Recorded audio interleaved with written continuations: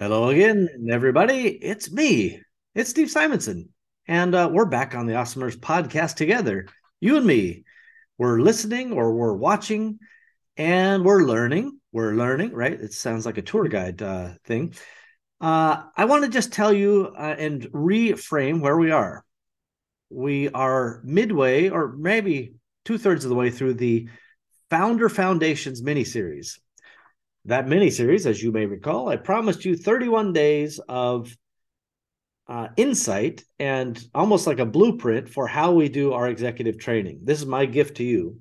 Not only am I telling you kind of the module name for each of the training, but I give you this little overview of what that training may consist of on some level and why it exists to give you both context and actionable steps. That's why I'm doing this. Now, I want to just have a heart to heart between you and me right now. I've got a little bit of imposter syndrome creeping in as I have put in many, many hours into this project for what I believe is a good cause. The problem is this dang imposter syndrome pops up when I go, who wants to hear what Steve has to say? Why would anyone listen to Steve? I do often then I say, well, it doesn't matter. They either listen or they don't. What's the difference? And fair enough. I'm right. I agree with me. But the imposter syndrome, I remember, if I may, if you'll indulge me, I was in a car commuting with some of my fellow colleagues, and they were running a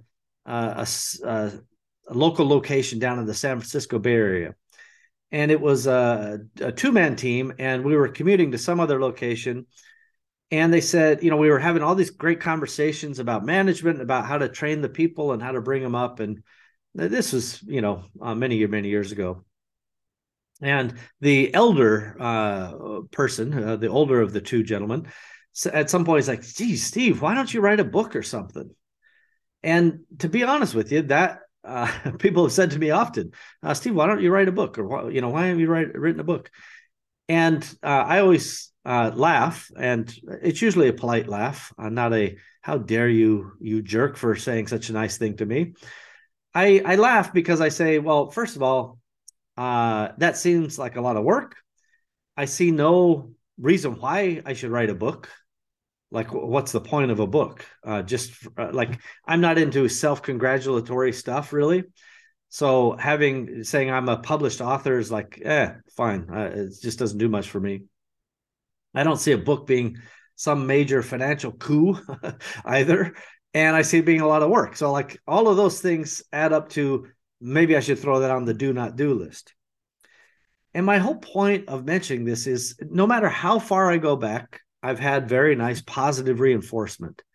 And when I've done sourcing with Steve trips, or I've done masterminds, or even I've just gone and spoke at some third party venue, somebody has invited me to go speak to them. I've always received nice feedback, and that makes me feel good, and it makes me feel fulfilled as well, by the way, which is something in life that we all seek. But when I'm doing these types of mini series where I end up sitting in the studio for a couple of days and producing the content beyond that obviously took years and years of time. And so being able to kind of present this and put it out there, it's a pretty significant investment of my time. And I just say to myself, golly, I don't know if anybody will care. So I'm starting out this episode by asking you, if you care, to tell me why. You can do it in the comments, or you can email service@catalyst88.com and tell me why, or you can just leave it in a review, positive or negative. Honestly, I enjoy joking about begging for 5-star reviews, and I'll take them. Just to be clear, that's not even a joke. But if you hate this and you think I'm stupid, it's okay to put in a 1-star review and tell me what you hate. I will probably look at it. I'll have a good cry. Then I'll take an angry nap. And then I will curse whoever left that review and tell myself, I don't care what they think. I'm me, and I'm going to stay me, and I'm happy about it. And screw those guys, right? So that's kind of my 1-star review process. You guys can write that one down for yourselves. My whole point is as I'm nearing, I think I have 10 more recordings to do roughly to complete this month and to complete my commitment of delivering 31 days of content and value as my gift to you. But as I near the end, I just wonder, does anybody give a crap? And I won't know that answer until some point in the future. So I shall persevere and charge on. But I share that with you guys just so you know that good old Steve, thinking whatever you will about me, that I struggle with these things just like anybody else. And I wonder, does any of this matter? Does anyone care? And only time will tell, ladies and gentlemen. Only time will tell. Now, I digress. Here we are, deep into this episode, and I haven't even got to the subject matter at hand. Today, we're talking about strategic finance systemization. So this is the last in our introductory module about finance. On our next episodes, we're going to get into management systemization. So we've covered the big picture at the top level. We've covered marketing at the top level. We've covered finance now at the top level. This will be the last component of that. And then in our last series of segments, we will get into management systemization. Now, what does strategic finance systemization mean? Ultimately, like marketing, it's the culmination of all the prior components all coming home and now creating some sort of written document, ideally. Now, am I going to give you a failing grade if you don't write it down? No, but I will tell you that it will be far less actionable if it's not written and if it's not known to not just where it is for yourself, but for your team. So, having these types of strategy documents, whether it's your marketing strategy or your finance strategy, written down, documented, and well thought through, and then pulled out during board meetings. Dare I say, you should have board meetings, or even just quarterly management sessions, whether they're retreats that everybody goes off to and you're offsite and doing a physical retreat, or a virtual thing, which are a little harder. The energy is harder in virtual stuff. But regardless of your format, I want you to keep these documents alive and make sure that they're actually informative and directing to you. Believe it or not, they do have value, and all of the work that goes into creating them has value. So to have a financial system, we must first kind of understand how all of this works together. So think of your business as a factory in the middle, right? And you put some money into that factory to start it. And you put some money into that, perhaps even ongoing, to grow it. And ideally, on the other side of that factory comes other money out, right? That's the output. And if you think about it, all of that value add that the company's doing is the performance required of the business tool.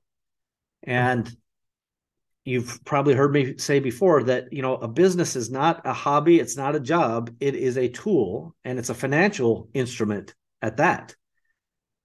Objectively, you're putting money in and you're producing money out. Between those two, if you want the money to go up, you have to add some value. That's the purpose of any business.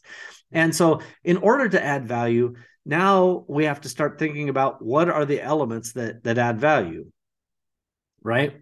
And we're speaking in a financial context here. So we're not trying to get into all the weeds. We're just thinking of, from a financial perspective, how do we add the most value? Well, obviously, you want to put in the least amount of investment required, right? That seems like it would lead to a positive ROI. And you want to maximize the output. That's a pretty good start. One of the ways you do that is you think about, how do you keep expenses on the low side, right? How can you make sure that expenses are controllable? And I have to say, I've kind of referenced this in past episodes, but we are in the salad days of building businesses. The tools available to you, the processes, the ability to hire staff, here and there and everywhere.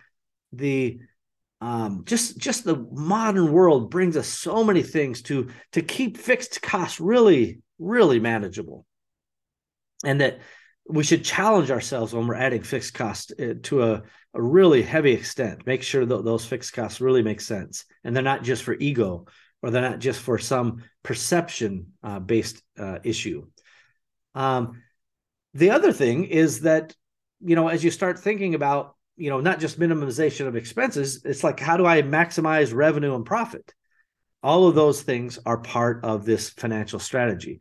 And our point at the end is to come out with a document that says, we're going to have this business tool, have these inputs, we're going to do these value adds, and then it will have these outputs, which includes, let's say, shareholder payments, right? You may have dividends paid to shareholders. Obviously, you're going to have to extinguish any debts or things that you take on during the growth cycle. So being able to service any of that financing arrangements that you come to with, whether it's banks or cash advance places for inventory, or Amazon giving you Amazon lending, whatever these things are. And there's always kind of like a little get out of jail free fund somewhere, right? You need to be able to be I'm tripping over my own tongue here. You need to be able to prepare for lightning bolts, everybody. Those are inevitable. We're all going to have some crazy lightning bolt. It can show up in the form of a lawsuit. Oh, crap, somebody's suing me. Maybe it's a legit suit. Maybe it's not. Either way, it's going to cost you money. Maybe you had a giant fail in your production. So you had some issue come up, a bunch of defective product. Maybe you have to do a recall. This is one of those lightning bolts that you don't want to have. By the way, occasionally, on rare occasions, you'll have a positive lightning bolt. Like, hey, this giant customer showed up to buy a bunch of stuff from me. Or this tragedy even caused me to have a bunch of new sales, right? Whether it's a pandemic or some other, tragic event. Sometimes there are beneficiaries of these events. And these aren't things that you can replicate. They're external and outside of your control. But these are still lightning bolts. Most often, lightning bolts tend to be shocking. Ooh, the electricity humor, everybody. So the point is, how this system comes together is you evaluating all of the things that are parts of the inputs, and then maximizing and optimizing perhaps the outputs of the other side of it once it passes through your value add factory, which is your business. All of this in terms of the expected outputs, and therefore mapping backwards to the appropriate inputs, should be consistent with the strategic objective that you've made earlier. And this is where some of the financing and some of that strategic aspect comes in. You may look at it and say, well, golly, I really wanted to grow this fast, and I simply don't have the capital to buy enough inventory to sell enough units to make that much revenue for next year.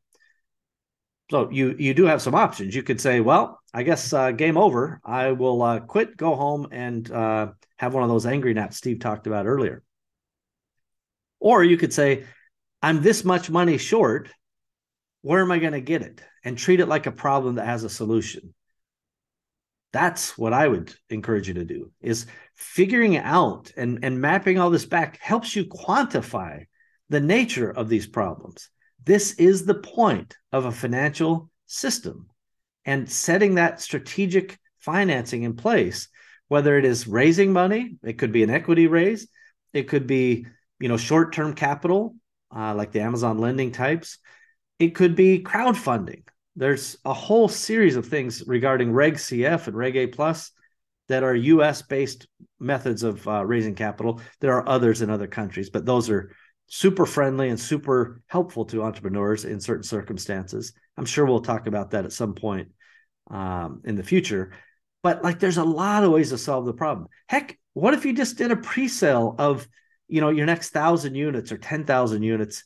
If it's popular enough, if it's hot enough, why not just do a crowdfunding pre-sale and get the benefit of that cash flow and keep that flywheel a-turning? As we all know, fundamentally, a business starts with product sold times price sold at, right? That's produces your revenue, and then subtract your operating expenses, and that's your net. This is obviously the most simplified version. I don't want you to forget that things can be that simple. Clearly, there's many more details. You probably are ready to really give Steve the business when I'm going through all these different accounting systems and cash flow systems and so on and so forth.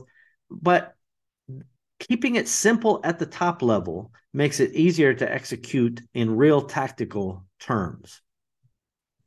So paying attention to the business model that I referred to in the past, which is, again, how many units times the price sold with a variable contribution margin, minus whatever fixed expenses are relevant for that time period, produces X, right? That factory now, has an output of X. And your objective as the leader in whatever position you are, whether you're the chairman of the board, CEO, or you are a finance director or marketing director, you must figure out which part of those variables on the inputs and the outputs you can control and what support you need. For example, you say, well, gosh, the strategic objective has me selling, has us doubling revenue, let's say, but I only have enough inventory to stay level on sales. I'm going to need some inputs of inventory. So now you're talking either with finance or operations or perhaps both, right? Finance to figure out the allocation of capital and resource to get the new inventory purchased, and operations to both procure that material, move that material, and then fundamentally fulfill that material to wherever it is going to go. My point is, although this process is simple, the execution is never easy. And there's an old saying that something like execution eats strategy for lunch every day, right? And I'm a huge believer in strategy. I want you to set a direction that you have high intention of achieving, but I am not ignorant of the fact that it's execution every time. I remember in 2010 to 2012, actually during 2012, especially during retirement version 1.0, everybody, that's a little callback to a prior episode. I remember that people would come up to me and they'd say, Steve, will you tell us how you built this company really big, really fast? And, because we sure would like to do that too. And so I would tell them exactly ABCD, here's steps 1 through 10 or, 1 through 100, however long they wanted to listen, I would tell them without reservation, without pulling secrets, without anything.